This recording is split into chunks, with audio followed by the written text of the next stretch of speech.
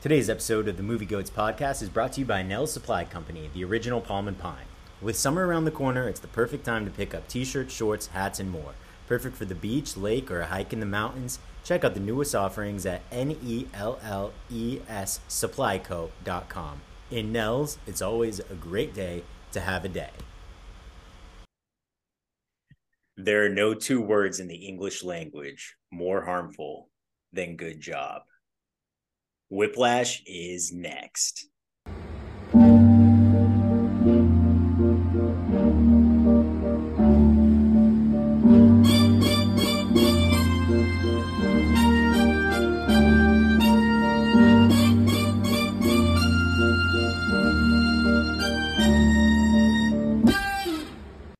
All right, everybody, welcome in to episode 4 of the Movie Goats podcast.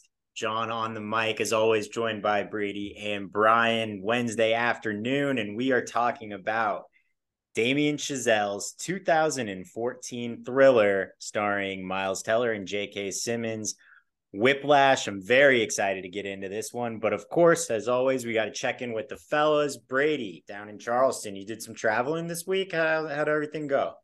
Well, that's the thing. I was on the way to this podcast. I got into a horrific car accident, but I just knew the show must go on. My car's still in the street. I got, I'm dripping blood as we speak, but the show must go on. I'm not going to miss out for the pod for anything, because at the end of the day, the sacrifice for greatness is worth it. So that's why I'm here. I'm here to talk about Whiplash. I'm excited about it. Did you leave your microphone in the rental car office? I did. I had to go back really quick. It was a debacle. I just. It was right. Brian, how you doing? Everything go well with you this week? Yeah, for sure. Big, I guess, quick shout out to all the mothers on Mother's Day Sunday. We had a great day celebrating with my mom. Every Mother's Day and for her birthday, I always cook her something nice. This time we made a red snapper with some bacon and pearl onion kind of sauce situation, and then also made like a lemon trifle, which I never made a trifle, so that was fun. I think overall the she was a fan of the food, so that all went well. And yeah, just a good weekend. And then I watched Whiplash on Saturday, so I'm ready to dive into it today. Saw pictures of trifle. It looked amazing. And yeah, definitely shout out to all the moms out there. Shout out to the moms. Shout out to my mother. I don't want to look like the bad son, so I'm not saying that just because Brian said it. I'm saying it because also shout out to my mom. There you go. Yeah. Shout out to all the moms out there. We love our mom listeners. But yeah, so Whiplash. This was my pick. It's embarrassed, but it had to be second pick for me. Second Miles Teller movie. It's not a coincidence. This is my guy. This is probably the movie I've seen the most of any movie ever. I've seen Whiplash over 25 times, I think. This is potentially one of my favorite movies, if not my favorite movie. It's in the top tier for sure. And so it was interesting to get back and this time to watch it, knowing that I was going to talk about it with people and break it down a little bit more. There was a period in like 2014, 2015 when this had just come out that I was telling everyone I knew to watch it. I watched it with my sisters, watched it with my parents, just everything. Just I thought my mom would love it because it's about music. And then I realized that it was like kind of just a psychological torture movie. And so maybe it wasn't up to her speed. But yeah, so I don't know. Do you guys know anything about the background here, about it being a short film?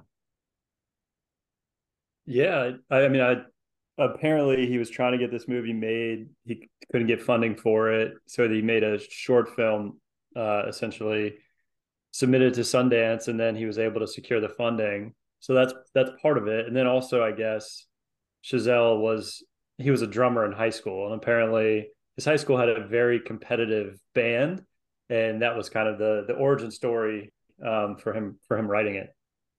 it is funny too, because I definitely remember back in the day, like when the short film came out, like after I saw the movie, I watched the short film. And what's most striking is that he has JK Simmons. You would think that like he would have the unknown, maybe Miles Teller is the drummer or something, and then they use that. But from the beginning, he has JK Simmons, which is, from the Spider-Man movies at that point. I wonder, we'll have to do a little JK Simmons corner, because I want to look at what he was doing. Like, was this kind of what, like, because now he's kind of a perennial in movies. You see him relatively often. But this was definitely the movie that, like, we all saw him play J. Jonah Jameson, but this is like what put him on the map as, if you got like a supporting actor, he's one of the top guys you can get. JK Simmons did take home the Best Supporting Actor award. Beat out Robert Duvall, Ethan Hawke, Ed Norton, and Mark Ruffalo. So that's kind of a loaded category right there.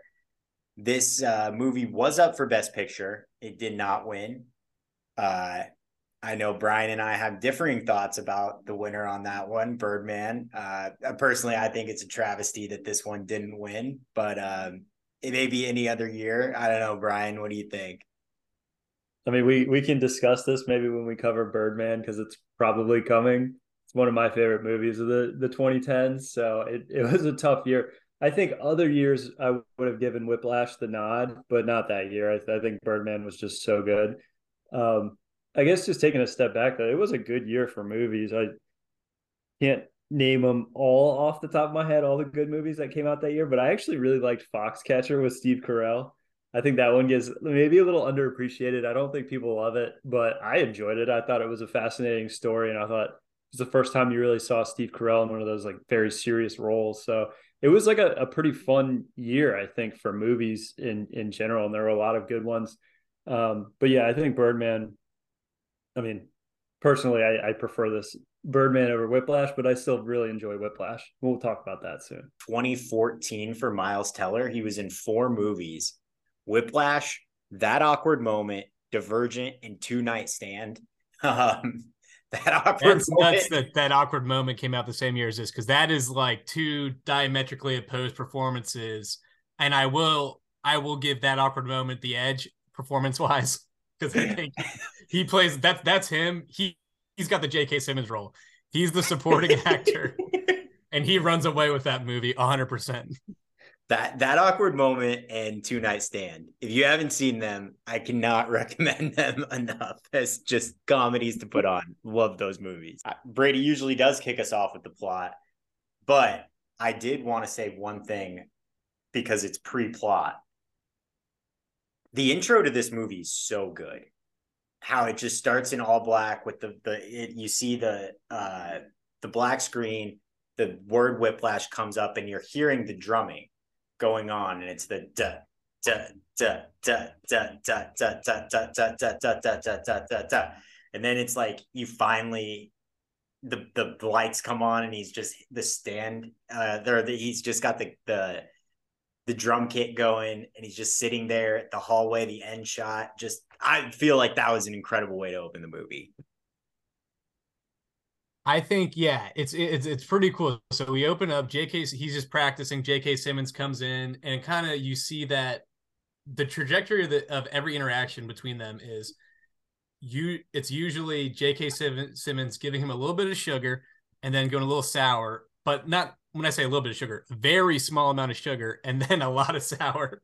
And the whole movie is kind of that yin and the yang, where he gives him enough. He's really mean to him. He's hard on him. And then he gives him a little bit of hope.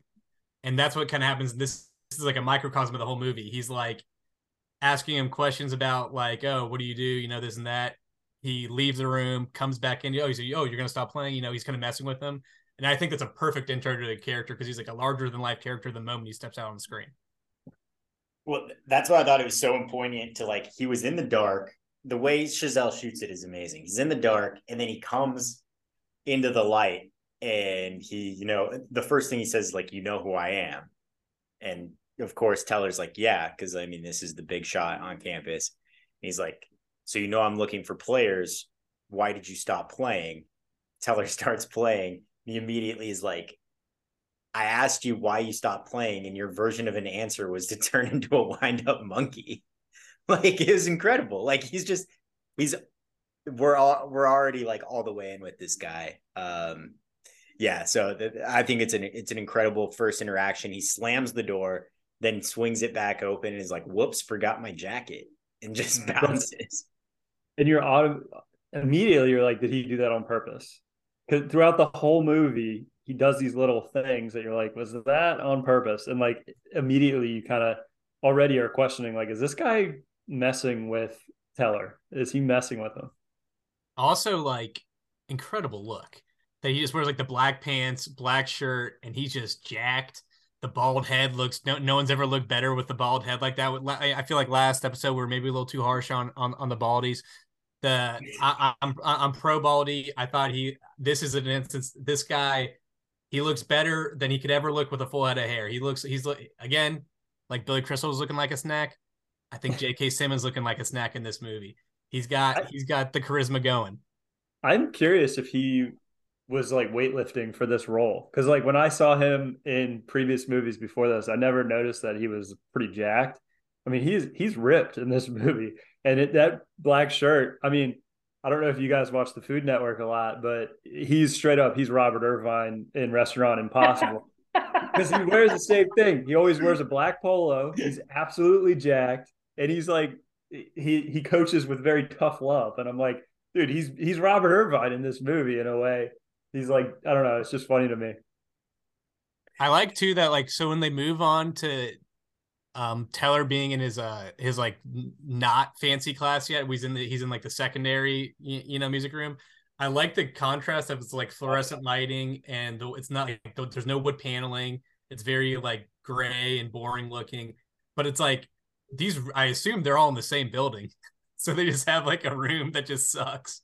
And that's where I made a note of the kind of the sheen of this movie and like the colorways that are going on throughout it.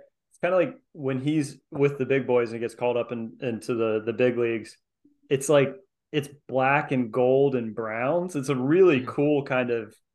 I feel like like whenever JK Simmons is on the screen, you're that's what you see like color wise, and it's just kind of a fun setup. And I just think it's really kind of artistic in a way, that the way that that's shot. I love too when like we're introduced to his like initial band class. Whoever the guy the guy that J.K. Simmons calls a leprechaun, what's his name? The redhead Connolly. There's never been a greater like foil to somebody than Connolly just smiling. He's not like the guy who's like, turn my pages, bitch. That guy rules at what he's doing. But Connolly is like a very specific type of guy who is just like he's just like he's smiling all the time. This guy's just going through life. Nothing's ever gonna get him down. Well, yeah, the first time we meet him is like they're in Nassau Band is what it's called for some reason. I don't know. And the guy daps up Connolly and he's like, man, things have been hurting with Neiman on the kit. And Connolly like laughs it off, but then he like knows that Teller heard it and he's like, don't worry about that kid. He's a dick. Like, so he's just like a good guy. I don't know. Every time they interact, every time they bring him out like later when the big reveal is, he thinks that he's got the chair and then they bring in Connolly. He's just smiling. He's like, yeah, he's been practicing all day. You can just sight read it, right? Like, yeah, exactly. He represents kind of like the natural talent that maybe doesn't like work hard enough for it kind of guy, where it like comes naturally, but maybe he's like too happy-go-lucky to like really be the best drummer at the school or something.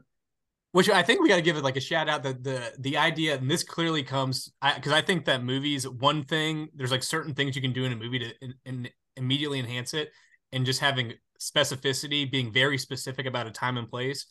The idea of a jazz drummer in an ensemble, as opposed to like I couldn't imagine Neiman. I like how they mispronounce his name the whole movie on purpose.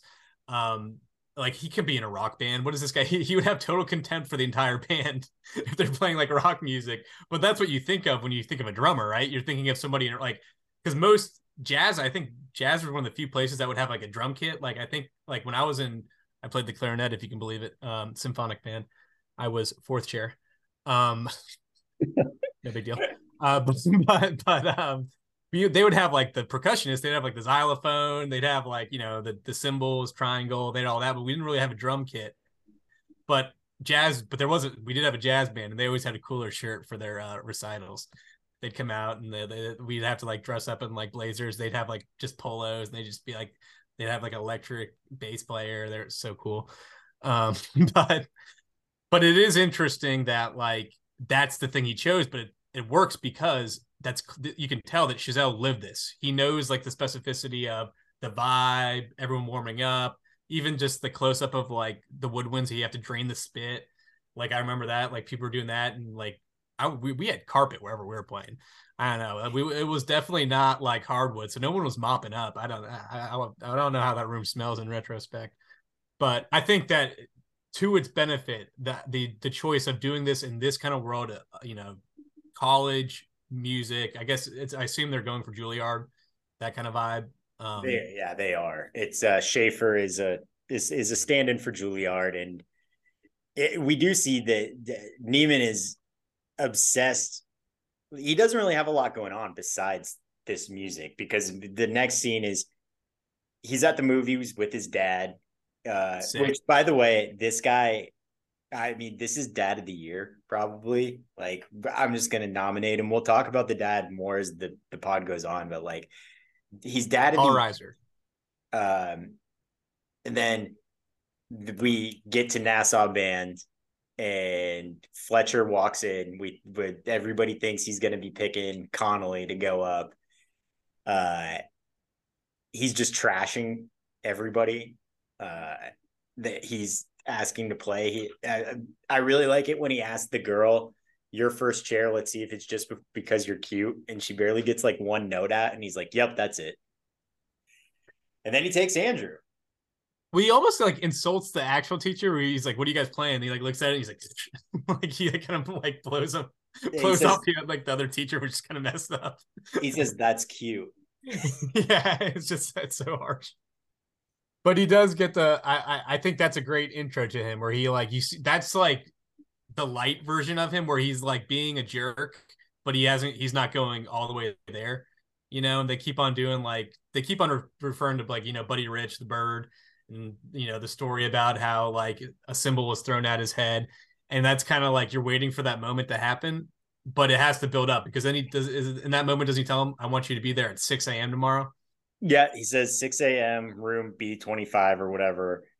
And then obviously, you know, Teller oversleeps. Genius move of like, he's like, not only does he oversleep, he wakes up after the call time.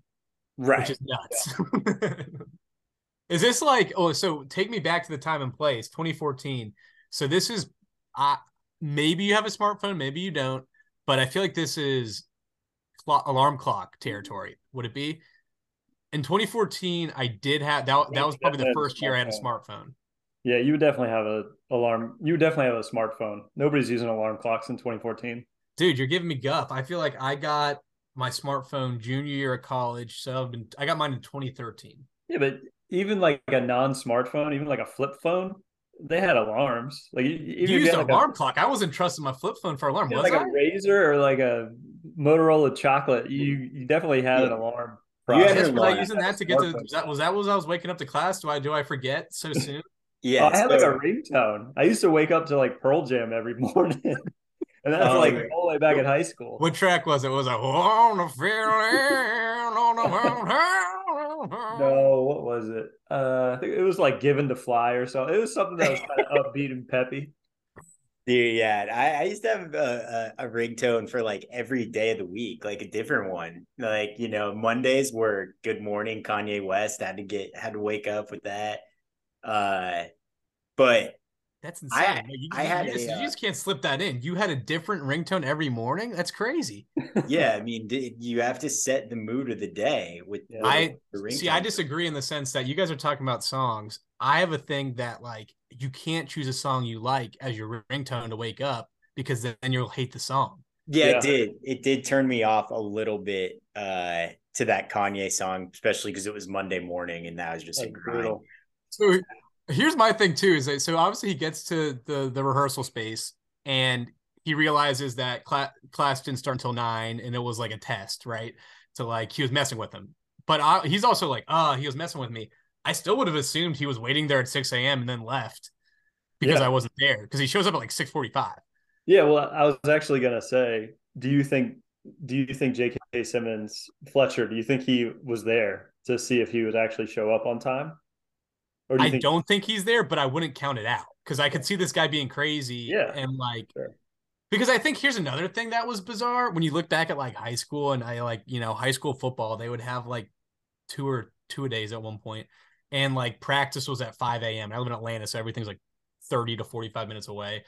And I just remember being like, now as I'm looking back on it, why would the coach want to go that early? We didn't have to start that early. That was a personal choice.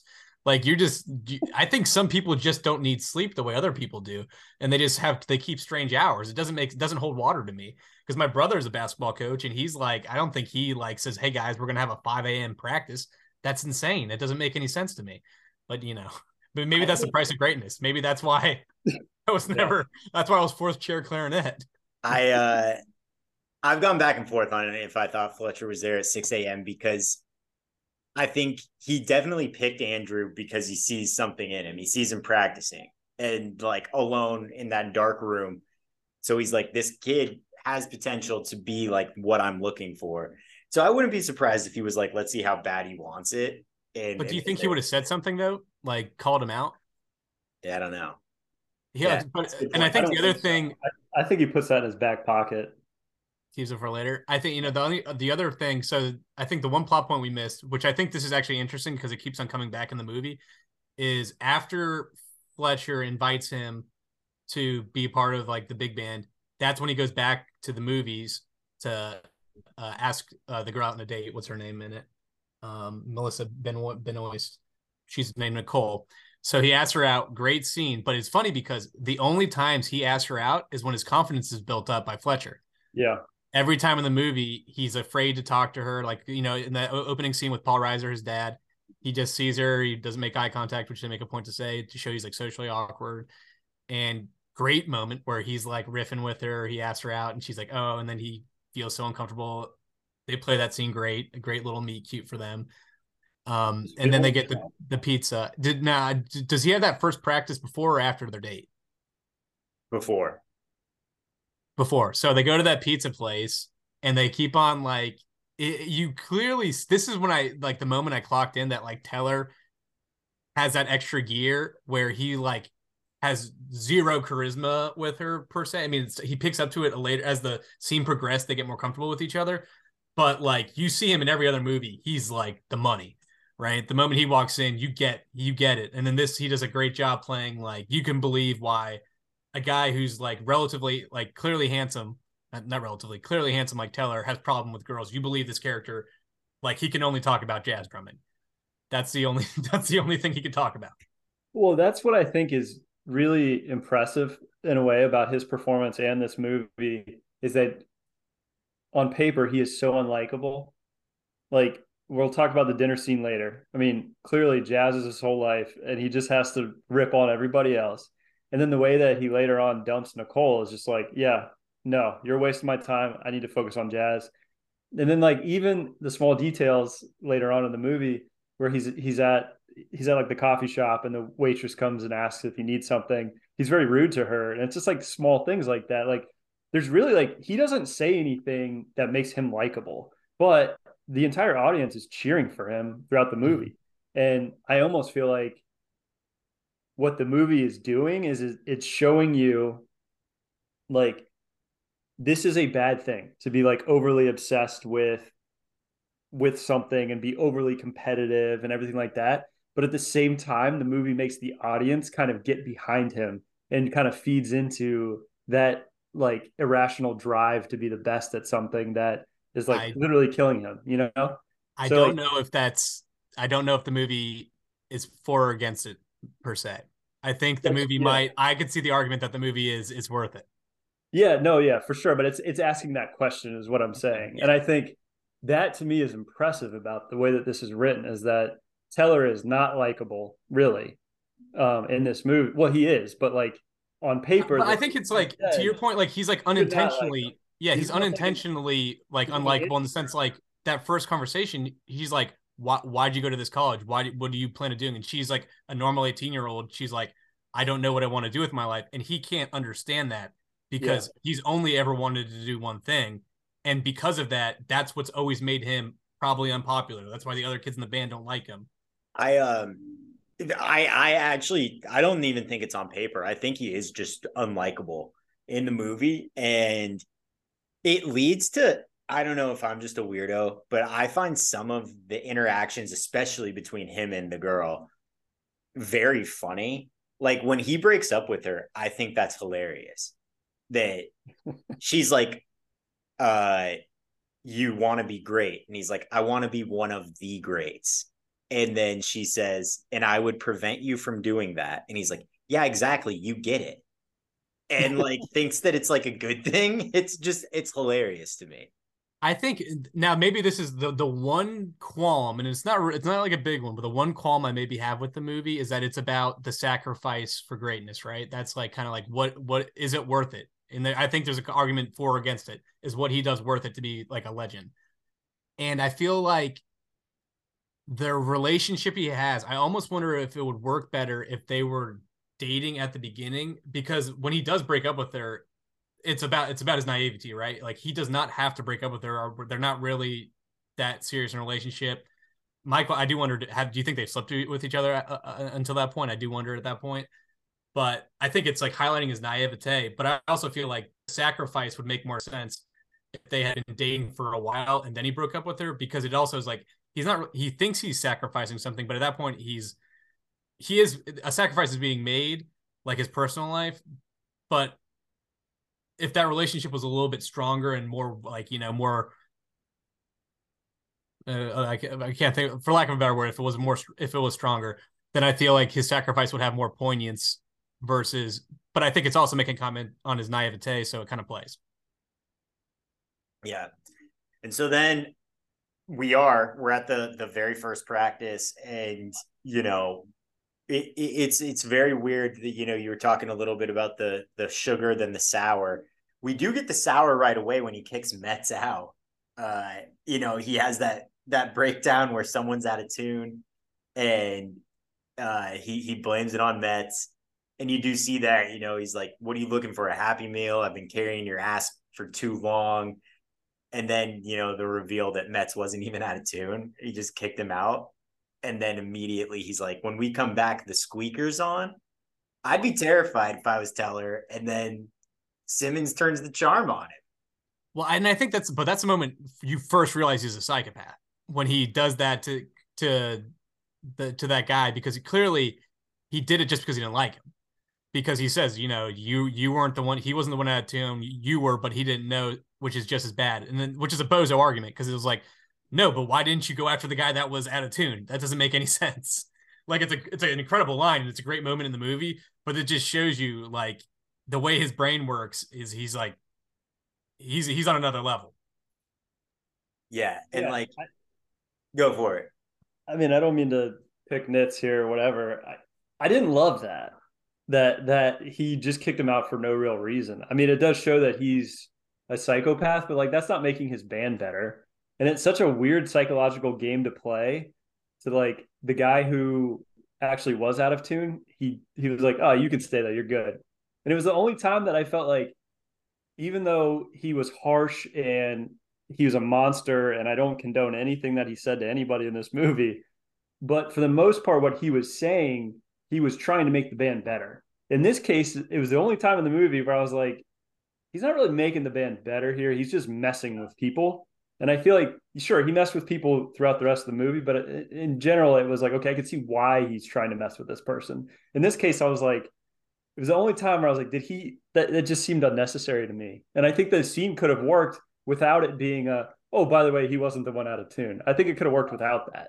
I think it plays. My only thing is I think it plays is because he's making a point for the rest of the band now is going to make a point to be in tune, because they don't want to be that guy. So it's like, it's a Machiavellian way to do it.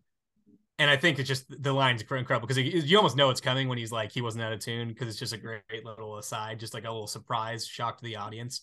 But I think ultimately that's maybe the argument against his method, is that he's so sour and the sweetness is always so little that at some point, he's always messing with you. Like when Teller has to play for against the three guys for an hour, he's like, you're in the part. He's doing it to mess with him. It has nothing to do with whether or not he's actually performing with him. He just thinks he's punishing him. And he does that to an extent where, but this is the argument, 99% of people will be like, this guy's just messing with me. There's no way I can please him. And then you check out. And maybe that 0.5% of people with that weird thing going in their brain, it'll motivate them. Maybe that's the argument he's making. Well, I guess for devil's advocate's sake, we don't know if Metz was just trash at the last competition or something, and he needed, to get him out of there. But talking about how Fletcher's brain works, we see that. And so we get the classes taking a break.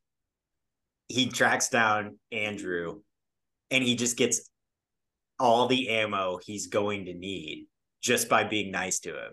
It's like, oh, musicians in the family. No, my dad's a writer. Oh, I guess he's like kind of a teacher. Oh, like, no, my mom don't really know what she's doing. She kind of left. But even then it's backhanded. He's like, your dad's a teacher, college? And he's like, no, high school. like he's cutting him down in small ways, even when he's building him up. Right. But he's getting all that ammo. And then he's, he gives him you're here for a reason, right? Like, I want you to say it. He's like, I'm here for a reason.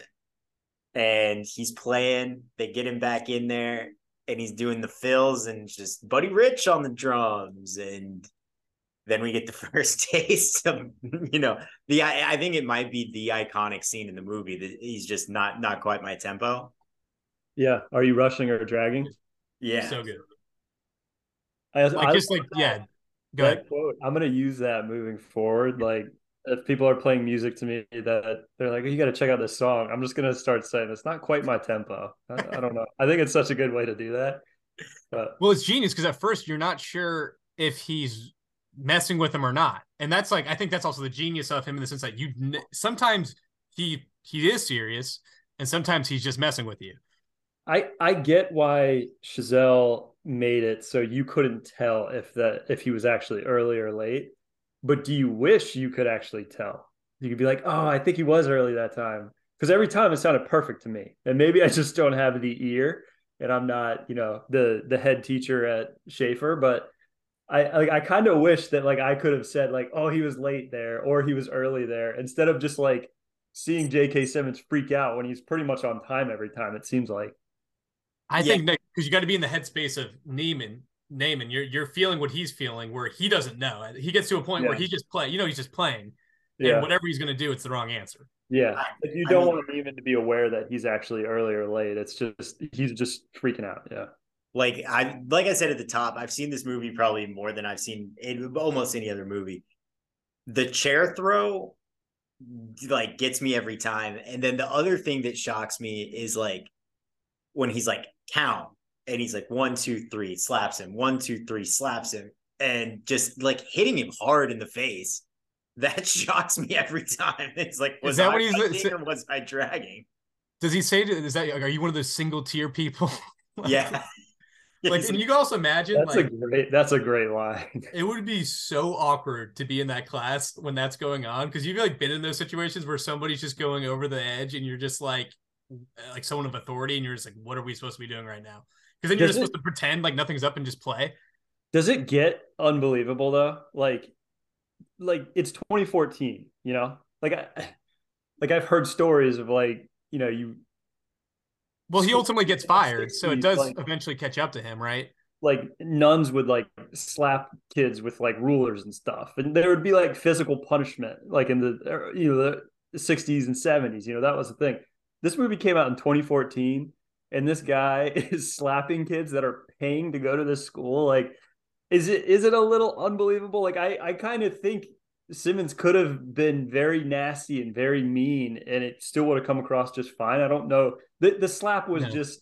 I buy it. I buy it. In the world of the movie, it makes sense. You believe that you don't want to. It's the kind of thing. Well, it's almost like that. The whole power thing. Like, you don't want to be the student to tell on him, because that might like you'll lose your spot, you'll lose your chair because it's so hyper competitive. So you've been in those situations where someone of like a power and authority like that, like you want to convince yourself, oh, he's doing it to make us better, or you just hate the guy, or you burn out and drop out, which Yeah. I think happens clearly. That ends up happening with most of his people. Yeah. I guess a quick fact, and it may be obvious just from the scene, but that Simmons was actually slapping Miles Teller in that scene. I guess they did a few takes of not slapping, and then Teller said, "Bring it on. We got to make this more real." So I thought that was pretty cool. It plays. I feel like that scene, because this is probably the scene where it's a scene where you see JK Simmons going all out, and this is probably the scene where he's looking the most jacked because he's like throwing stuff around, he's yelling, the veins are popping. Ooh, and you just I'm gonna cut you off. I think the scene where he looks the most jacked is the 3-drummer double time swing, play faster. That's when he's really in his bag for me. He's really throwing good. stuff. He's got the cowbell next to his head, just banging it. Going full Robert Irvine.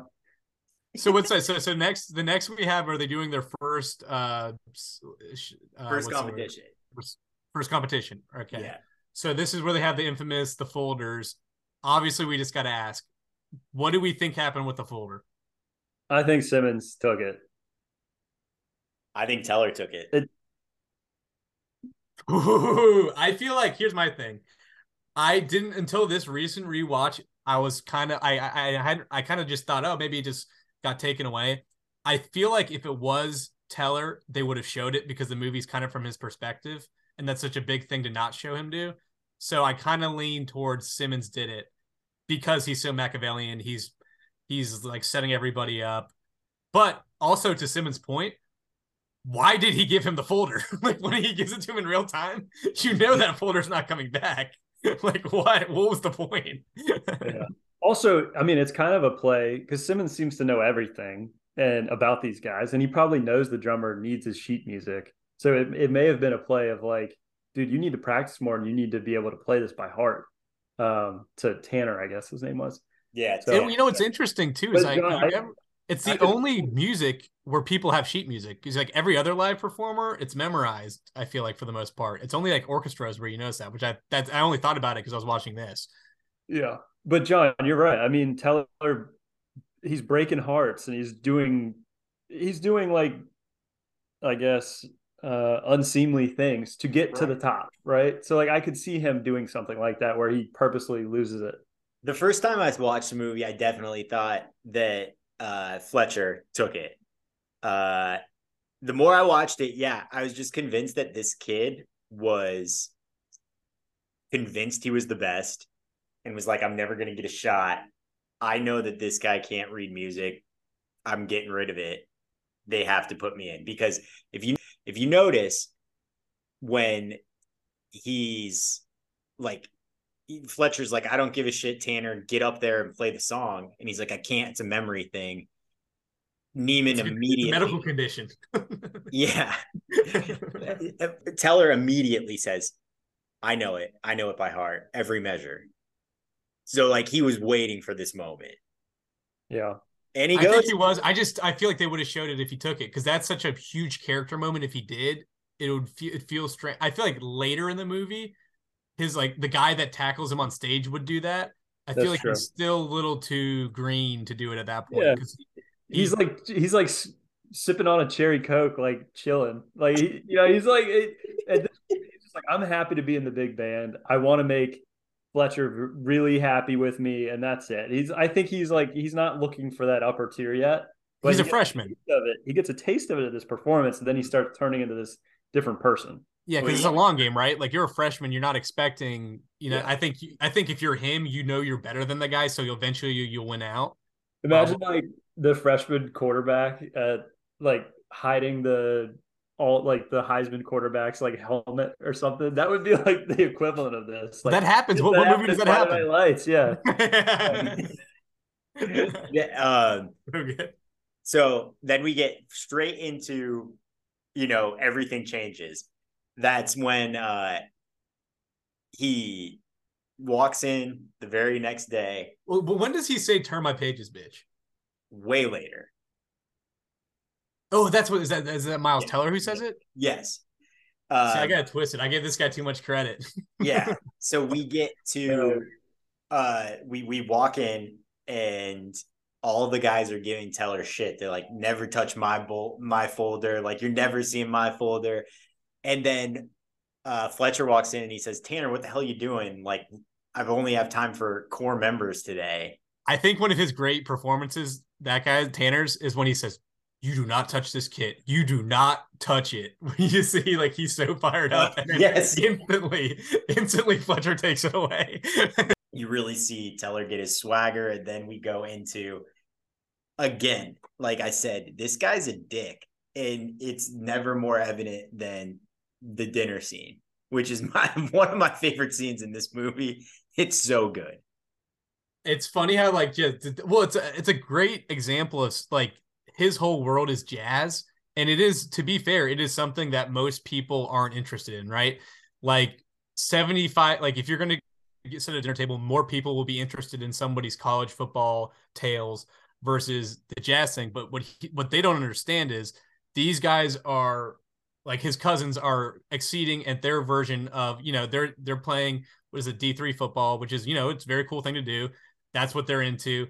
But he's like, don't you guys understand? I'm one of the best in the world. And then they're also like, even then they're like, okay, that's cute. They just get no respect. And then you also feel bad. This is Paul Reiser giving a great performance as the dad. You just see the uncle, who's plays one of the great deputies in First Blood, Rambo. He's like kind of giving, you can tell that his entire life the dad was like, probably like, that brother was like, kind of belittled him, and he just kind of accepts it. That's why he doesn't, even like when he tries to stand up for his son, he doesn't, it's like he kind of gets talked over. And I just love that Teller, now that he's always thought he's the best, now that he's got some confirmation that he's the best, that now he's just like, I'm just going to say it. And he railroads them. And then which leads into the great line from the uncle. You got many friends in college? Oh, and okay, yeah. And then he goes, no. And then he's like, why is that? I don't know. I never saw the use. And then the uncle just goes, Lennon and McCartney, they were school buddies, right? And then he just goes, Charlie Parker didn't know anyone until he got his symbol thrown in his head. It just shows you, it's always, because there's also like that, like, even, it sounds like, like kind of cheesy to say, but yeah, the Beatles were friends. You can do it. You don't have to be Charlie Parker. But I also like that Teller's like, no, I want to be dead at 34 due to a heroin overdose because I'll always be remembered. We're talking about him. I mean, what a ridiculous statement. I don't know. There's an argument to be made. I get what he's saying in that, like, I think I disagree in the sense that from like Teller's point of view, the fact your friends will remember you, and that does matter in a big way, right? And he doesn't appreciate that aspect of life. But at the same time, people are talking about Charlie Parker in the movie Whiplash in 2014. Now, also to be fair, most people didn't know who Charlie Parker was if they hadn't seen Whiplash. Now, if you're in jazz, you know who he is. I mean, I don't want to harp on it. I was fourth chair clarinet, so I'd heard of him. But they like, it just shows you just the way people have different values, and things that they value, and the fact that he just has no care for the value of a human interaction. It's so sad, but also you understand why he's going to be a really good drummer. And like, this has so much good writing. The dialogue during this scene is just incredible, where he literally does say, I'd rather die drunk, broke at 34 and have people talk at a dinner table about me than live to be rich, sober, and 90 and no one remembers who I was. And then his uncle goes, Travis and Dustin, they have plenty of friends. And he's like, I'm sure they'll make great school board presidents.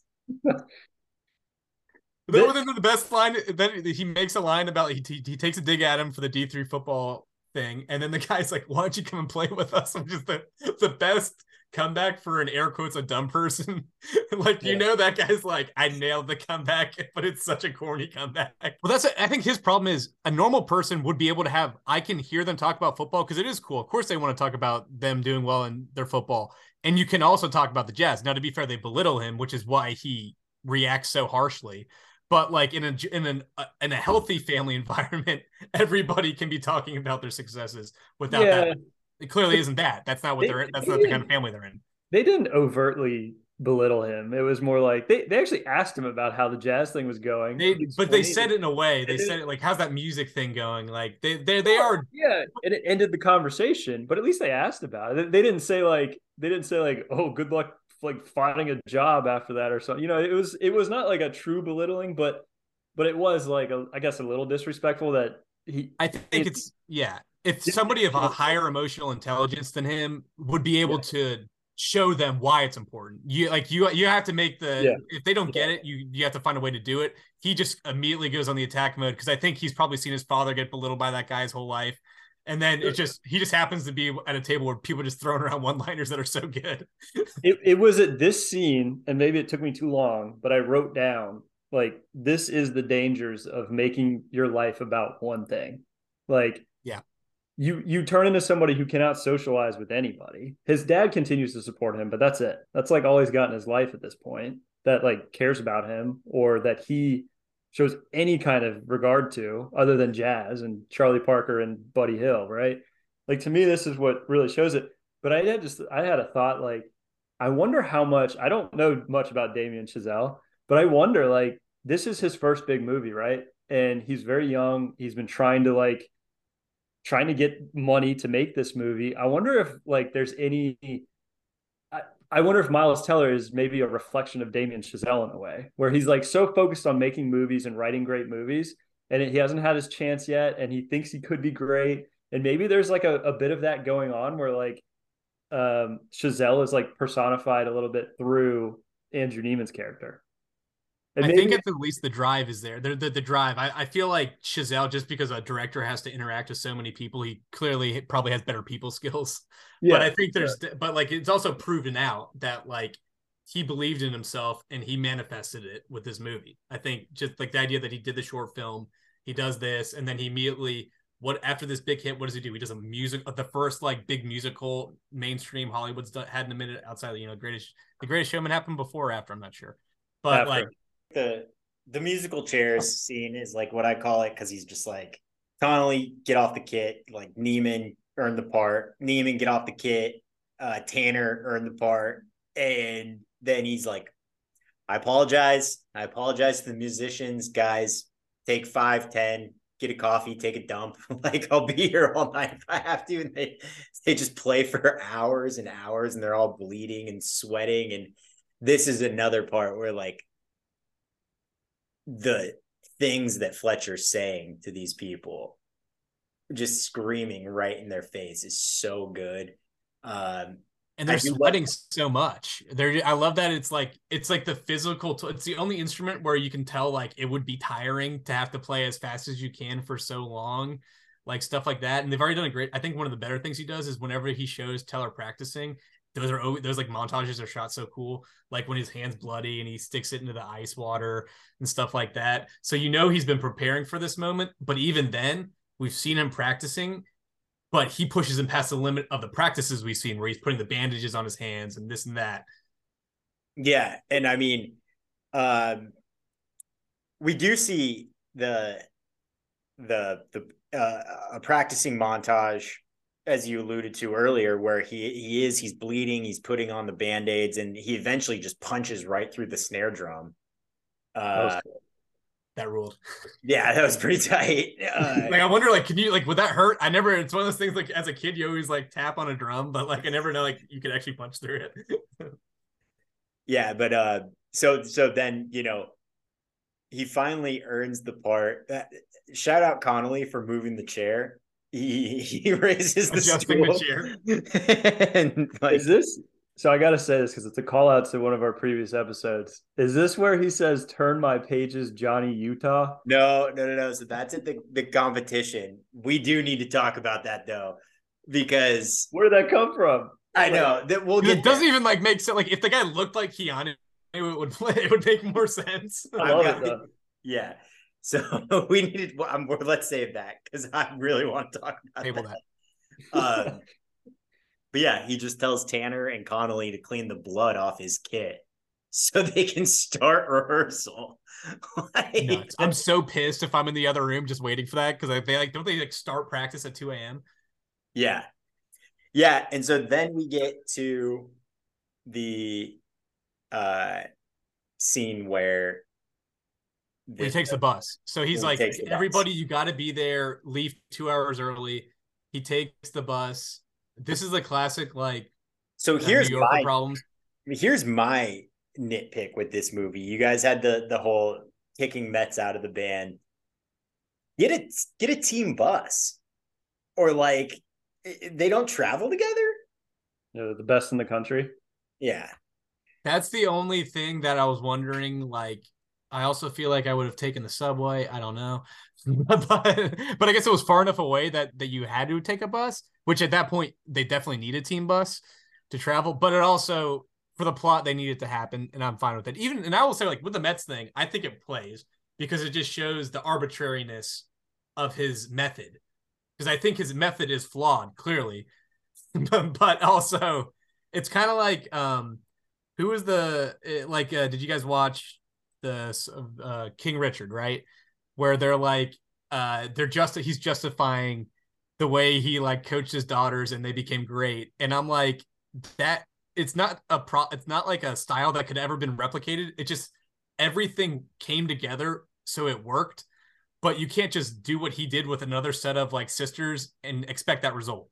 And I feel like that's kind of what JK Simmons is doing. He just needs that very specific kind of student who will get motivated, who won't quit.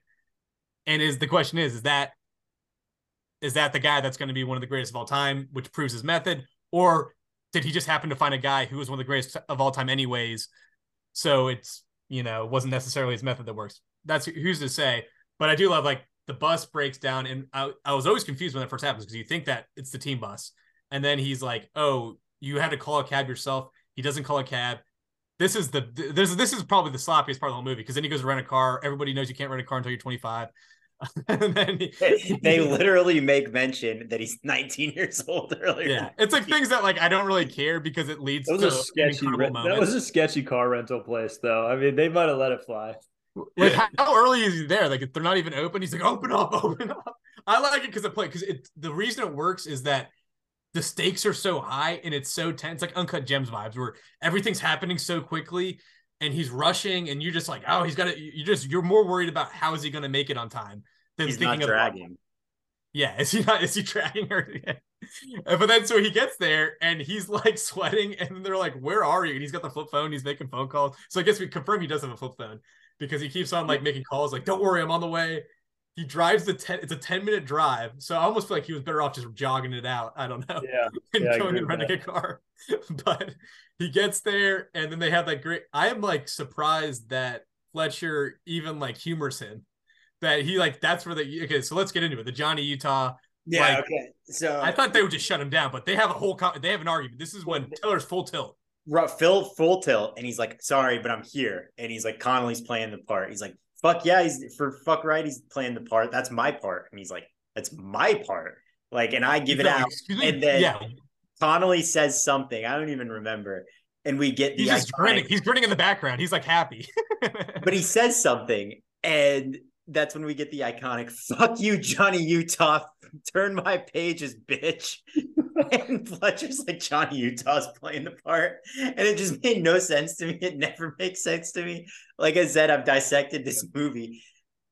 I think it's got to be Chazelle. It's just a call out. He's like, Point Break's one of the best movies ever made. I'm just gonna call it out right here and just put it in this movie for no reason.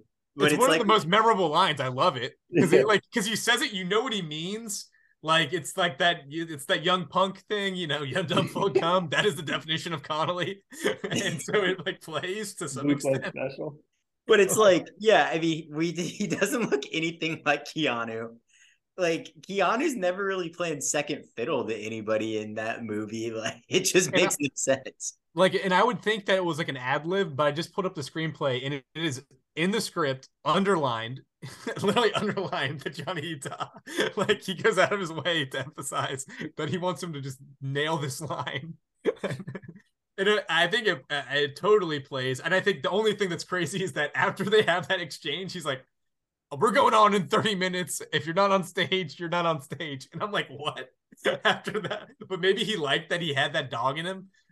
Yeah, I mean, he Because wanted. also like the idea that he doesn't have his sticks, which is great. It's a great detail, but I'm also like, I don't know that Fletcher would notice that he doesn't have his sticks on him. Like maybe he put him down on the way in, but I like that. Like Connolly's like, you're not using my sticks.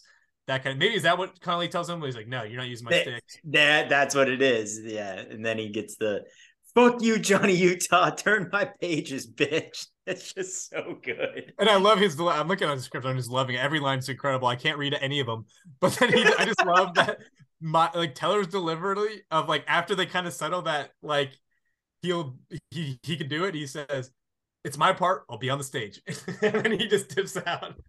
And he has 10 minutes to get there and back. You know it's tight if he's going to make it or not. And then I think it's all worth it for him speeding down the road. And then when he just gets sidelined just out of nowhere by that car and flipped, and you're shook to your core because you can feel the moment and you know what it all means to him. But a lesser movie would fade to black and like he's in the hospital or something. The idea that he stands up, then the guy's like, "Are you okay?" And he's like, "Oh, I gotta get my sticks." He's like, "Do not go back in that car. It's gonna explode." He gets the sticks and he just starts running like Forrest Gump. He's like, "I was running." He just makes it. And then when he gets there, he's covered in blood. And they let him on stage, covered in props blood. to the guys, though, that they're not in his chair. They're like giving him credit where credit's due. Connolly and the other guy are like, it's his chair until the concert starts. And then, he's covered in blood. He can't hold the sticks. He drops one of them. And then he gets "you're done." And then he attacks Fletcher on stage. It's so good. Yeah. Just a good form tackle. If we're going to talk about good sports moments, what do you guys think about the tackle? It's a full body tackle.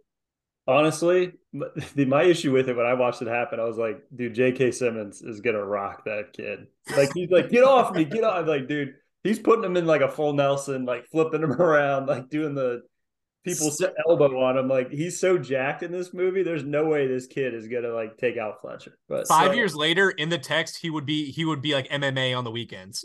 This like came out 5 years later. Like you would understand that that's a thing that he does. Yeah. I will say the only thing that I think gives Teller a shot is he's a Philly guy. He's got that crazy Philly in him. So maybe he could come out like that's a tackle you see a guy that's drank like 12 natural lights do in the Eagles parking lot at a tailgate before game.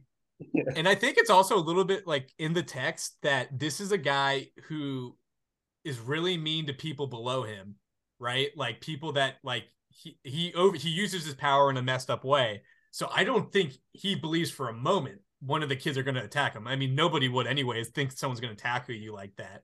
Yeah. But like, and it's like, it's so good though. Like it's a good he hit. drops the stick and he can't reach it. And it's just like falling apart. And then then Fletcher's a total jerk about it. The tackle happens and he doesn't like, I can get why he wouldn't fight back. I don't think he's a guy that regularly gets in fights like with his peers. I feel like when that guy was a student, he probably was kind of a guy. Maybe I feel like somebody was probably really mean to him, like that kind of created the bully in him. But I don't know if he goes to a bar and he's not a guy that gets in bar fights. I feel like if he has power over you, then he's a psycho. Yeah. And so that does bring us to the psycho moment because the next big scene is the reveal that they want him to testify against Fletcher because the reveal that Sean Casey did not die in a car accident. He killed himself. Another thing, I think it's really interesting that he made a point to play that CD. And it wasn't that he like obscured how he died. He lied about how he died. He said he died in a car accident. And that shows a different level to him because he could have said he passed away. He didn't have to explain that. And I think that's almost him being in denial where he knows he was a factor. Because why else would you know? If somebody commits suicide in that way, you wouldn't, most teachers would be like, it was my fault. They would say, if you're going to, one, you probably wouldn't say how he died. You just say he passed away. But if you were going to say he committed suicide or whatnot, you would say that. You wouldn't make up how he died unless you knew that you were a factor in that death, I feel like. And that's how you know there's a real monster in him, that he recognizes he was a factor in that happening. Yeah. Yeah. So, but that it is funny though. But like I like that Teller has that great moment. One of the best bits of acting from him when he turns to his dad after the woman's asking like, "Will you testify against Fletcher?" And he looks at his dad and says, "How could you do this to me?" And then Paul Reiser just brings it. He's like, "You're the most important thing in my life." Of course it is. He's like his only son. His wife left him when they were younger. Like he's his world. And the idea that he still doesn't recognize that Fletcher is a villain.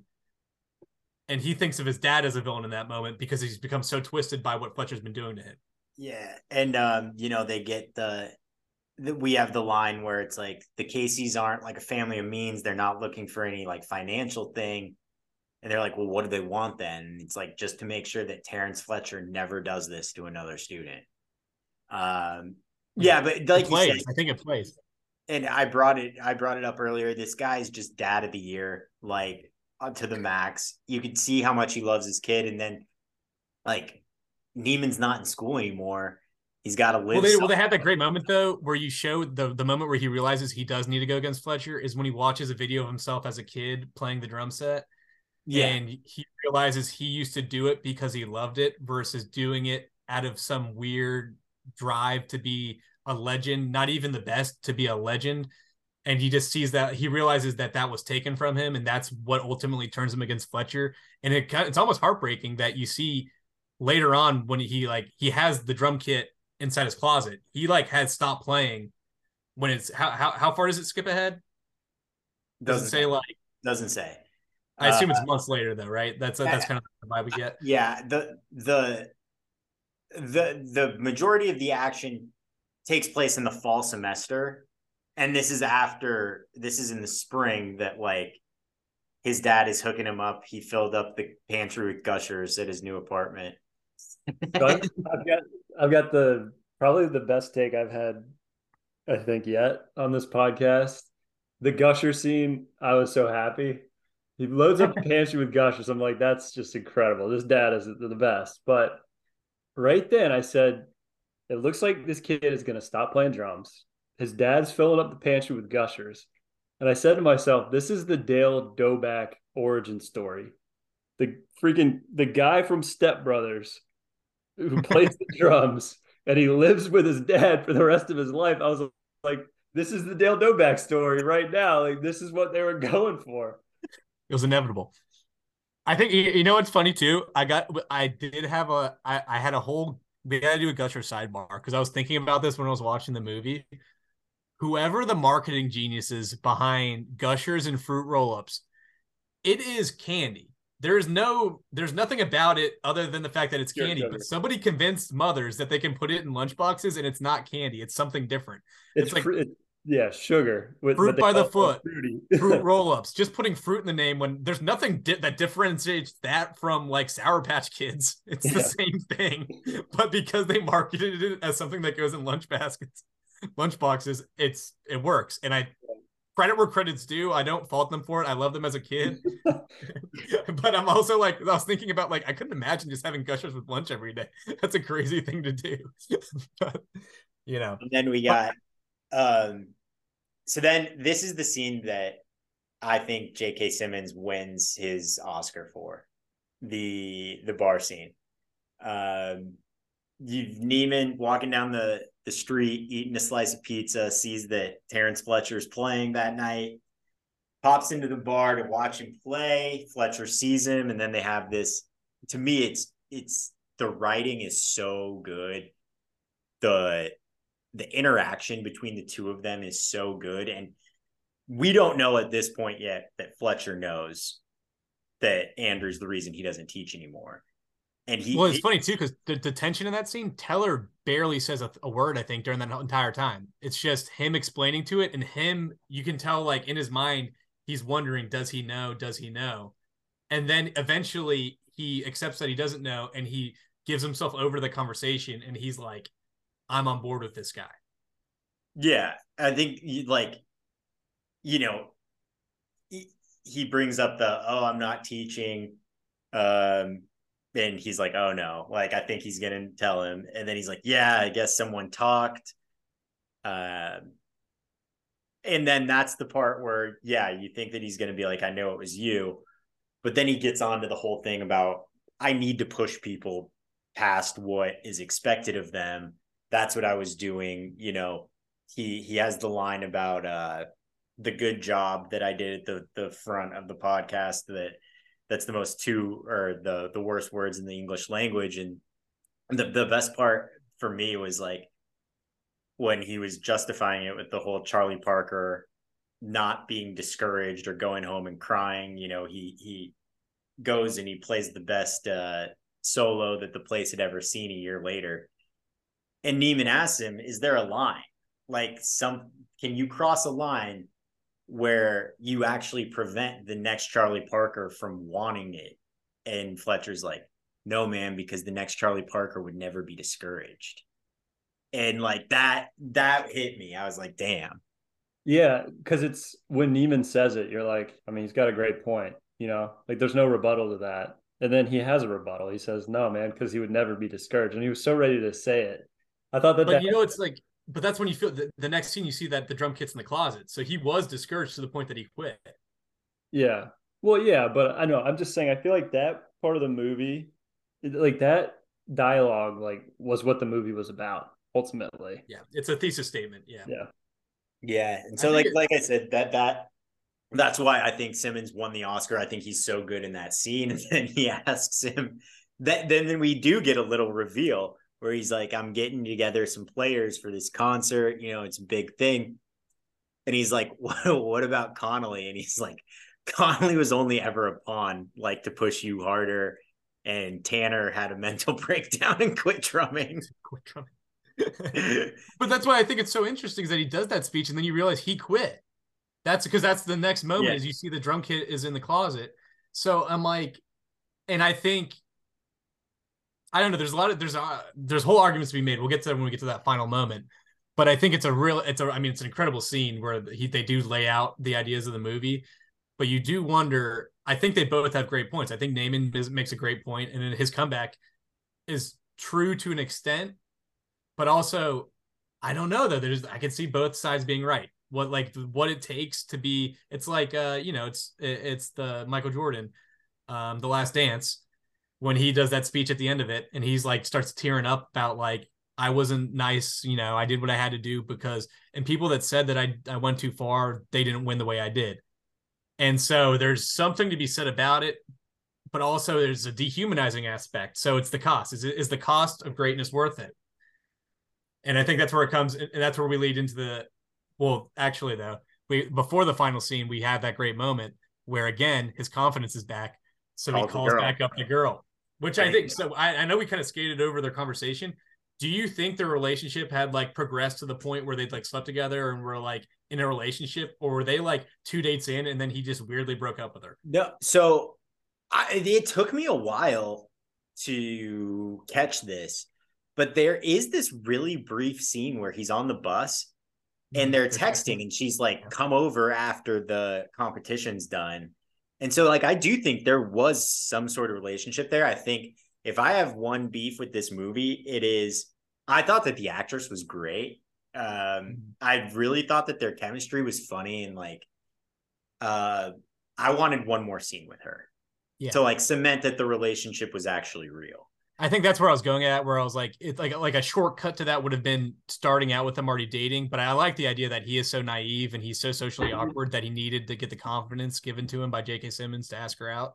So maybe like one more scene would have really driven home that, like, to show that their relationship was on another level, like they had a deep connection and he was sacrificing it. Because to your point, it does kind of play almost like a comedy when he breaks up with her, because it's so absurd that he's like telling her all these things when they've been together for such a brief time. Yeah. But then it's heartbreaking that he like finally has the confidence and he invites her, even when he's doing it, you're like, this sounds so bad. He's like, I'm sorry, it's so awkward. And then she does I'll have to ask my boyfriend if we can come to your concert. And you're just like, oh yeah, it's just pain deep inside. Yeah. Just so brutal. So you see, like, that was like his one shot at like normalcy. But then we get to the actual, is it JVC? Yep. The JVC production where Fletcher gathers everybody around and basically is like, if you crush this, you could have a job for life. If you screw up, your career is basically over. We get on stage, he gave Neiman the wrong songs, and he comes up and he's like, I know it was you. So good. Just the fact that it's happening in the moment, like they start playing the music and he's like got Whiplash out, the titular Whiplash, which you love. You love to see. He's got that sheet music. And then when they start playing, and I do wonder, I don't know much about drums, but I do know that like I thought like you could be able to like pick up and like he was trying. He's trying. He blows it. Even I know he's messing up. Like he's not close. And then we get Dad of the Year again. He runs. Also, wait. If you're the dad, are you being like, son, you cannot do this? Like this is insane. I mean, yeah, I don't know. Like I'm not a father. Get that out there with him. Like he goes to the concert. I almost feel like the dad has to be like, I am not going to support you in this. I'll support you in anything but going back to this man who literally almost led to your death and mentally broke you to the point that you quit the one thing you love. But whatever credits do, Paul Reiser, he shows up. Yeah, I think he knows though that Neiman is just so like you're not going to change his mind. And it's like the second that his mind is made up that he wants to play for this JVC band, that the dad's probably just like, all right, fine. You know, he's just kind of giving up on him. If I'm the dad, I like to have a few words. I'd like to have a few words with Fletcher just to feel him out a little bit, just to be like, hey, by the way, you're gonna like not be don't do what you did last time, buddy. Yeah. And so he one last hug. He walks off stage and gives one last hug, and you're like, shit, man, like, is this movie really gonna end like this? Like, and then he just walks his ass back on stage. And another thing, I think it's really interesting that he made a point to play that CD, and it wasn't that he like obscured how he died. He lied about how he died. He said he died in a car accident, and that shows a different level to him because he could have said he passed away. He didn't have to explain that, and I think that's almost him being in denial, where he knows he was a factor. Because why else would you know? If somebody commits suicide in that way, you wouldn't. Most teachers would be like, "It was my fault." They would say, if you're going to, you probably wouldn't say how he died. You just say he passed away. But if you were going to say he committed suicide or whatnot, you would say that. You wouldn't make up how he died unless you knew that you were a factor in that death, I feel like. And that's how you know there's a real monster in him, that he recognizes he was a factor in that happening. Yeah. Yeah. So, but that it is funny though, I like that Teller has that great moment. One of the best bits of acting from him when he turns to his dad after the woman's asking, like, will you testify against Fletcher? And he looks at his dad and says, how could you do this to me? And then Paul Reiser just brings it. He's like, you're the most important thing in my life. Of course it is. He's like his only son. His wife left him when they were younger. Like, he's his world. And the idea that he still doesn't recognize that Fletcher is a villain. And he thinks of his dad as a villain in that moment because he's become so twisted by what Fletcher's been doing to him. Yeah. And, they get we have the line where it's like the Caseys aren't like a family of means. They're not looking for any like financial thing. And they're like, well, what do they want then? And it's like, just to make sure that Terrence Fletcher never does this to another student. But like you said, I think it plays. And I brought it up earlier. This guy is just dad of the year, like to the max. You could see how much he loves his kid. And then like Neiman's not in school anymore. He's got to live. Well, they had that great moment though, where you show the moment where he realizes he does need to go against Fletcher is when he watches a video of himself as a kid playing the drum set. Yeah. And he realizes he used to do it because he loved it versus doing it out of some weird drive to be a legend, not even the best, to be a legend. And he just sees that, he realizes that was taken from him. And that's what ultimately turns him against Fletcher. And it's almost heartbreaking that you see later on when he has the drum kit inside his closet. He has stopped playing when it's how far does it skip ahead? Doesn't say. I assume it's months later though, right? That's kind of the vibe we get. Yeah. The majority of the action takes place in the fall semester. And this is in the spring that like his dad is hooking him up. He filled up the pantry with Gushers at his new apartment. So I've got probably the best take I've had, I think, yet on this podcast. The Gusher scene, I was so happy. He loads up the pantry with Gushers. I'm like, that's just incredible. This dad is the best. But right then I said, It looks like this kid is going to stop playing drums. His dad's filling up the pantry with Gushers. And I said to myself, this is the Dale Doback origin story. The guy from Step Brothers who plays the drums and he lives with his dad for the rest of his life. I was like, this is the Dale Doback story right now. Like, this is what they were going for. It was inevitable. I think you know what's funny too. I had a whole we got to do a Gusher sidebar because I was thinking about this when I was watching the movie. Whoever the marketing geniuses behind Gushers and fruit roll-ups, it is candy. There's nothing about it other than the fact that it's candy. But somebody convinced mothers that they can put it in lunchboxes and it's not candy. It's something different. It's like sugar. Fruit by the foot. Fruit roll-ups. Just putting fruit in the name when there's nothing that differentiates that from like Sour Patch Kids. It's the same thing. But because they marketed it as something that goes in lunchboxes, it works. And credit where credit's due. I don't fault them for it. I love them as a kid. But I'm also like, I was thinking about like, I couldn't imagine just having Gushers with lunch every day. That's a crazy thing to do. But, And then we got, so then this is the scene that I think JK Simmons wins his Oscar for, the bar scene. Neiman walking down the street, eating a slice of pizza, sees that Terrence Fletcher's playing that night, pops into the bar to watch him play. Fletcher sees him, and then they have this. To me, it's the writing is so good. The interaction between the two of them is so good, and we don't know at this point yet that Fletcher knows that Andrew's the reason he doesn't teach anymore. And it's funny too because the tension in that scene, Teller barely says a word, I think, during that entire time. It's just him explaining to it, and him, you can tell like in his mind he's wondering, does he know, and then eventually he accepts that he doesn't know, and he gives himself over to the conversation, and he's like, I'm on board with this guy. Yeah, I think he brings up I'm not teaching, and he's like, oh no, like I think he's gonna tell him, and then he's like, yeah, I guess someone talked, and then that's the part where you think that he's gonna be like, I know it was you, but then he gets on to the whole thing about I need to push people past what is expected of them. That's what I was doing. He has the line about the good job that I did at the front of the podcast, that's the the worst words in the English language. And the best part for me was like when he was justifying it with the whole Charlie Parker not being discouraged or going home and crying. He goes and he plays the best solo that the place had ever seen a year later. And Neiman asks him, is there a line? Like can you cross a line where you actually prevent the next Charlie Parker from wanting it? And Fletcher's like, no, man, because the next Charlie Parker would never be discouraged. And like that hit me. I was like, damn. Yeah, because it's when Neiman says it, you're like, I mean, he's got a great point. Like there's no rebuttal to that. And then he has a rebuttal. He says, no, man, because he would never be discouraged. And he was so ready to say it. I thought that. But it's like, but that's when you feel the next scene, you see that the drum kit's in the closet. So he was discouraged to the point that he quit. Yeah.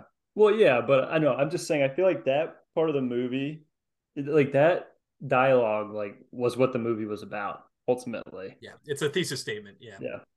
Yeah. And so like I said, that's why I think Simmons won the Oscar. I think he's so good in that scene. And then he asks him then we do get a little reveal where he's like, I'm getting together some players for this concert. It's a big thing. And he's like, what about Connolly? And he's like, Connolly was only ever a pawn, like to push you harder. And Tanner had a mental breakdown and quit drumming. But that's why I think it's so interesting is that he does that speech and then you realize he quit. That's because that's the next moment is you see the drum kit is in the closet. So I'm like, and I think, I don't know. There's whole arguments to be made. We'll get to them when we get to that final moment. But I think it's an incredible scene where they do lay out the ideas of the movie. But you do wonder. I think they both have great points. I think Neiman makes a great point, and then his comeback is true to an extent. but also I don't know though. I can see both sides being right. What it takes to be. It's like it's the Michael Jordan, The Last Dance, when he does that speech at the end of it, and he's like starts tearing up about like I wasn't nice, I did what I had to do because, and people that said that I went too far, they didn't win the way I did. And so there's something to be said about it, but also there's a dehumanizing aspect. So it's the cost. Is the cost of greatness worth it? And I think that's where it comes, and that's where we lead into well, actually though, before the final scene, we have that great moment where again his confidence is back, so he calls back up the girl, which I think. So I know we kind of skated over their conversation. Do you think their relationship had like progressed to the point where they'd like slept together and were like in a relationship, or were they like 2 dates in and then he just weirdly broke up with her? No, so it took me a while to catch this, but there is this really brief scene where he's on the bus and they're texting and she's like, come over after the competition's done. And so like, I do think there was some sort of relationship there. I think if I have one beef with this movie, it is, I thought that the actress was great. I really thought that their chemistry was funny. And like, I wanted one more scene with her to like cement that the relationship was actually real. I think that's where I was going at, where I was like, it's like a shortcut to that would have been starting out with them already dating. But I like the idea that he is so naive and he's so socially awkward that he needed to get the confidence given to him by JK Simmons to ask her out.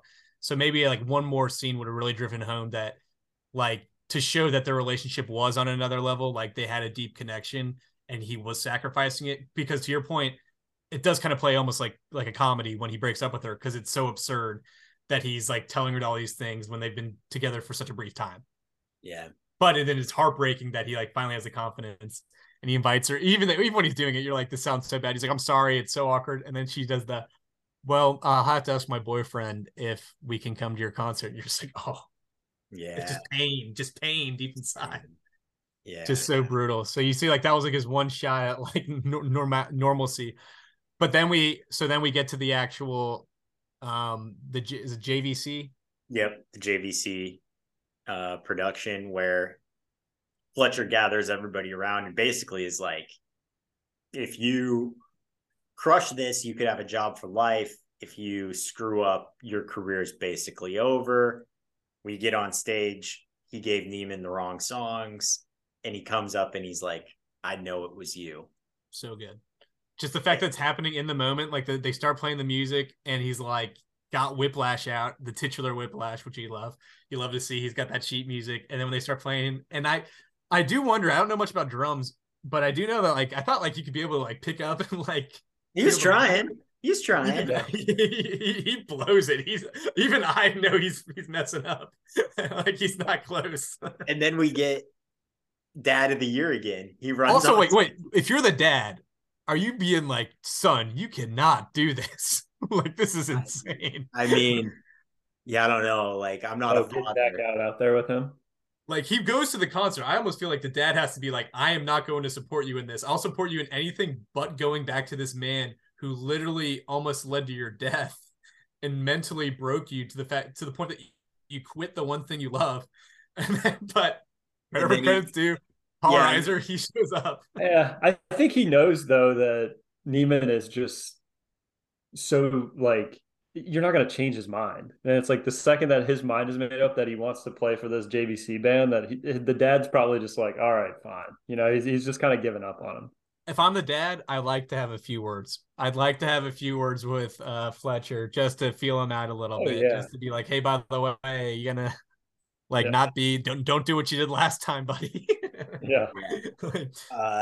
And so, he one last hug. He walks off stage and gives one last hug. And you're like, shit, man, like, is this movie really going to end like this? Like, and then he just walks his ass back on stage. And, what happens? He does that great thing where he looks to the bassist. He's like, I'll count you in. What happens is Fletcher's like surprised he's back. I guess he was just going to do the rest of the concert drumless. But like, he's surprised and he's like, we're going to slow it down a bit. But right when he says that, Teller cuts him off and starts a solo. Well, time out. Would it be cooler if after he kicked Neiman off, if out of the clouds Conley steps through the curtains, ready to go. The number 2 man, just grinning ear to ear, just playing like Ringo, just having a ball. That would have been pretty good. But yeah, so Naaman starts the solo, and he looks at the bassist and he's like, "Caravan, I'll cue you." And like apparently this entire band knows that song, so I'll buy it. Why not? No, they were gonna play Caravan. It was on the set list. Oh, okay. All right. So but that's what's incredible. He starts playing, and the genius of this scene is that it goes on probably 4 times longer than anyone else would have done it, because every time you think it's reached its peak, it just keeps like, at first it's like, oh, it's a win just that he started playing and the band joined him. And you're like, all right. And then he mouths F you to Fletcher. Fletcher's getting all flustered. And then like they play, and then finally Fletcher gets caught in the music too. He's pumped. And then after they're done, he just keeps going. And then even Fletcher's like, what are you doing? Have you just lost your mind? Yeah, like he comes over like in the beginning of that scene and he's like, I'm gonna gut you like a pig. And then like by the end of it, you know, when the solo starts, he walks over and instead of like being upset, he's like, Andrew, what are you doing, man? Like he's like, we won. He's like, you did a good job at play. He's like, what are you doing? And he's like, I'll cue you. There are a couple things that happen that I love, where when he starts the slow down, Simmons comes over and he's like, he can't help himself. He's coaching him up. And he's like, all right, like bring it down. And he's like, bring it up, like switch to the cymbals, hit those. And then he's like, I'll cue you. Simmons loses the jacket. I love that part. He takes his jacket off, so he's just got the jacked. He looks so jacked in his shirt, just pointing at the other part of the band. And then there's nothing better than the look we get of Neiman looking up, and Simmons, you don't even see his face. You just see his eyes, but his eyes are like lit up. And then they flash back to Teller and he's smiling. It's like he finally got the juice, the approval that he needed. And then just they have also the perfect cut to his father. And his father is not that. His father sees this is Paul Reiser bringing it. I think this is his best moment in the movie. It's like an acceptance, but also a fear, in that he's seeing his son is great, but he's also seeing what this will eventually cost him in the future. Right. And so then embracing this, we get the immediate cut to black after the solo commences, and that's the movie. And I think this is the ultimate question we have then. At the end of the movie, the question you're left with is the price of greatness worth it? Do you think it's worth it at the end of the movie when we get to that moment when it cuts to black? Well, I think the reason why that is the question is because we don't know what happens next, right? Like maybe Andrew goes on and he's a very successful musician. Maybe he quits drums after that moment, and that's kind of like the peak. I don't think that's possible. I think it's clear that at that point, then when he smiles and him and Fletcher have that connection, it's putting its foot in, like the flag in the sand, that this is, they found their moment. They have a mutual understanding that he is on the level of a Charlie Parker. So what I've always I don't know about that. I'm going to disagree with that. I think there's a part of this movie that we haven't discussed, and it's about how they talk about it at the jazz bar, and they're talking about how jazz is kind of dying. And I took away from that scene that there's the Charlie Parker thing is not something that could happen in the current state of that movie and the time of that movie, that there's not going to be a Charlie Parker. It's going to be like, you get to play for the National Symphony Orchestra or something like that. Like it's just, you're not going to take over the nation and be this famous person. I mean, and that's kind of like the reality, right? I mean, there are some great jazz musicians like Robert Glasper and guys like that exist today, but like people don't know those names, right? There's not as big of a name as Charlie Parker. But I don't think he's in it for the fame, right? Yeah, no, I know. I'm just saying, like, I think part of the movie is like he's working so hard to be the greatest in all this, but like there isn't a Charlie Parker anymore. Like that, this just doesn't exist because jazz is not what it used to be. And I do think that is a part of the movie too, is that working so hard for this thing. And it's great that maybe he can be the greatest drummer alive. Maybe I don't even know, but the reality is like people don't really care as much as they used to. I think that's he's more directly tackling that in La La Land, because that's literally what like the movie's about, is like what, jazz, what is jazz in like the current landscape. But I still think it's a question of, because he's not in it for the money. I don't think he's in it for that. I think he just wants to be the best jazz drummer there is. I think an equally interesting question that I haven't actually thought about, even though I've seen this movie so many times, and I want your guys' opinion. What does Fletcher and Naaman's relationship after this moment look like? Because he's not going to ever be his teacher again because he can't teach.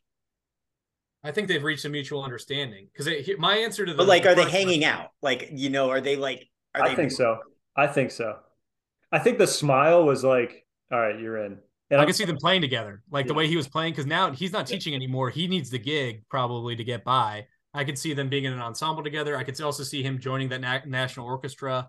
I think my thing is, I think it's worth it, and I would want none of my loved ones to ever be cursed with such an affliction.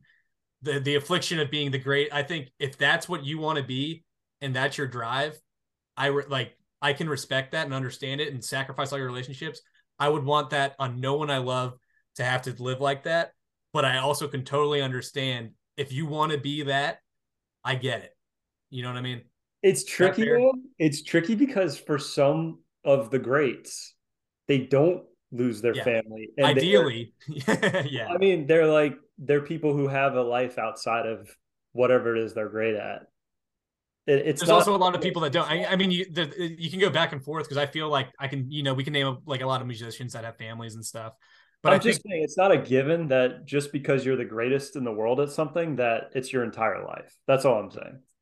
I'm saying, yeah, I agree with that. I just think that in this case, this kid, that's his path. If his path is if he's going to do it, he can't live any other way. He has to be fully in. And I think if you ask, like, the movie is like, it's like a kind of a dark ending, because it's like it ends on a moment of elation. But I think the genius is having that moment where you show his father, and that's his one relationship he has left in his life. And his father is almost in awe of him, but also is afraid of him, of like what will become of him. And I think that's what the beautiful moment of the movie. Yeah. My question is the band into it? Because this is a drum solo. No, I'm serious. Like, no, I get what you're saying. I think literally just like all these other guys are serious musicians. They want to get shown up there too, and they want to put on a good performance. And all of a sudden, the drummer just takes over. Are they like, oh my God, this guy's amazing at drums? Or are they like, why is this kid like stealing the show right now? I honestly think that they probably at first were like the first minute. This is a 9-minute scene, by the way. This is like 1/10 of the movie.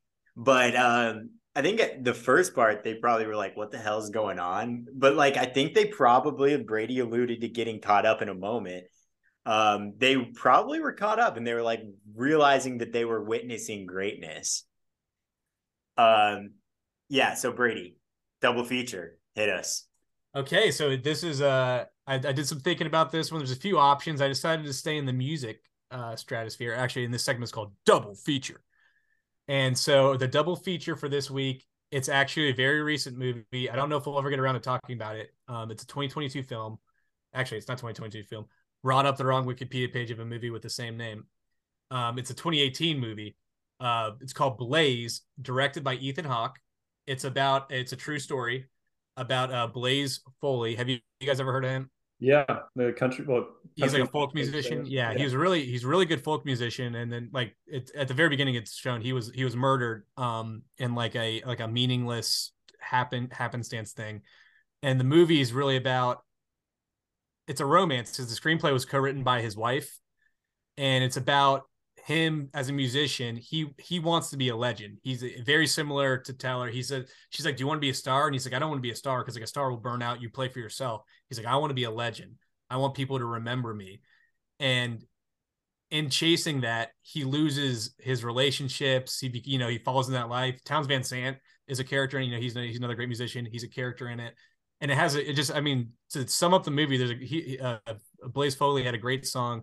It's called "If Only I Could Fly," and there's a moment where he's talking about his regrets, and he's talking about like his love life, and he said, "If I could change one thing in my life, it would have been if only we could fly," and that just a knife through the heart, just so because he's like and especially because the screenplay is written by his wife with Ethan Hawke, and really great performance by the lead Ben Dickey playing him, and the Charlie Sexton plays Townes Van Zandt. He another great performance, but it's a movie that struck me. No one really talked about it, and it's like a movie I think about a lot when it comes to like what was it worth.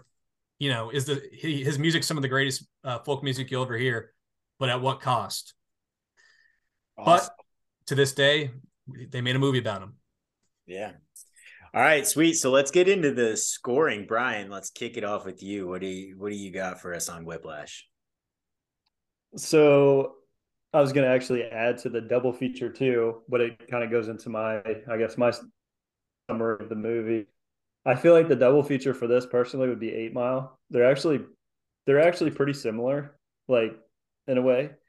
But to me, it's one of the GOAT music movies, I guess I would call it, or like one of the GOAT movies about music, I would say.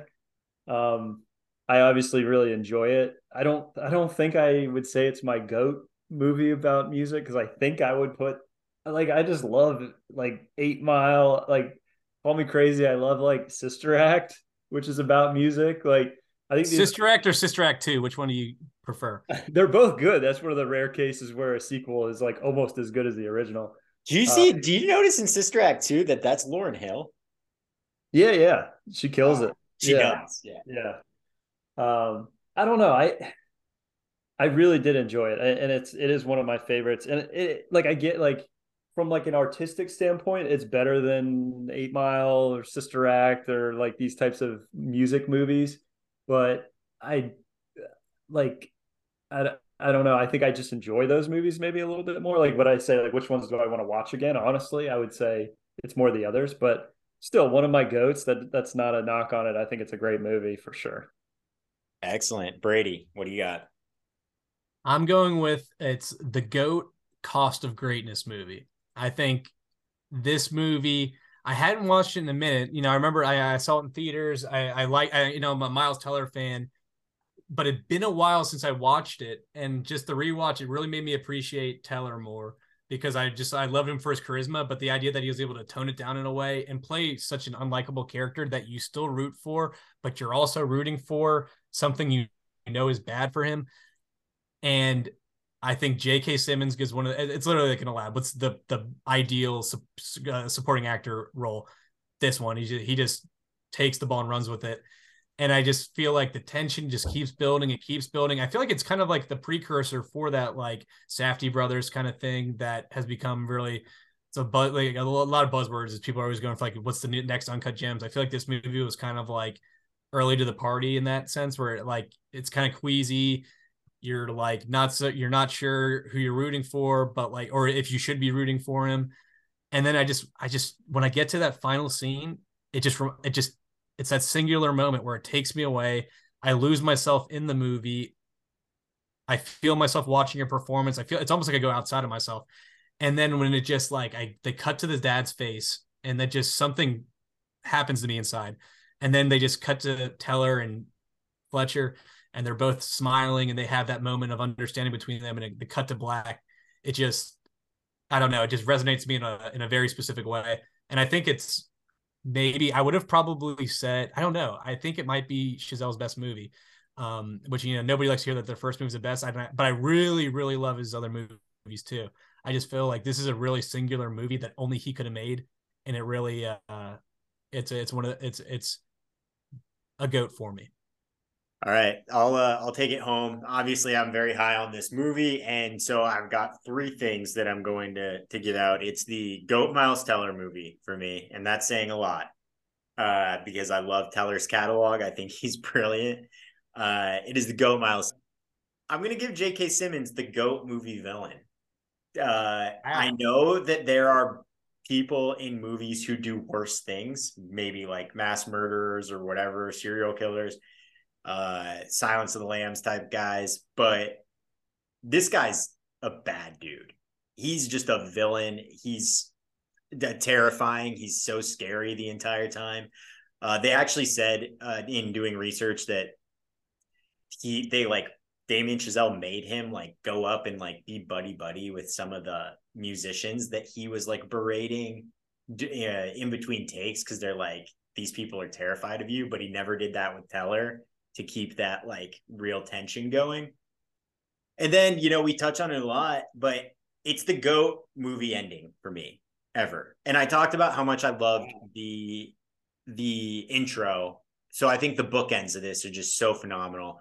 I get caught up in that moment every single time I watch it. Every single time I'm on the edge of my seat, even though I know it's happening. I remember watching this in like Thanksgiving, like 2015, 16 with my brother-in-law. And like we'd had some drinks going, and we were down in the basement, and he's just like, he's putting this thing up volume higher and higher and higher as the solos go. And my mom's just like texting, like, turn that shit down. She's like trying to go to sleep. And like, it was just, I don't know, man. The end of this movie's so crazy. It's like these two guys are on a tour de force the entire time, these actors. And so for me, it is the GOAT movie ending of all time. And that is Whiplash. We will be back. That's a lot of goats. We will be back next week. Brian, tell the people what they got for homework. All right. So it may be coming a little out of left field with this one, but we had to do a science fiction movie, I would say, to mix things up a little bit here. So we're going to do RoboCop, the original RoboCop from the 80s, not the remake from late 2000. No, probably 2010s at some point. I never even saw it. So yeah, original RoboCop. Looking forward to it. That's exciting. Awesome. We're looking forward to that. And as always, thanks for listening, and download, rate, and subscribe, and we'll see you next week.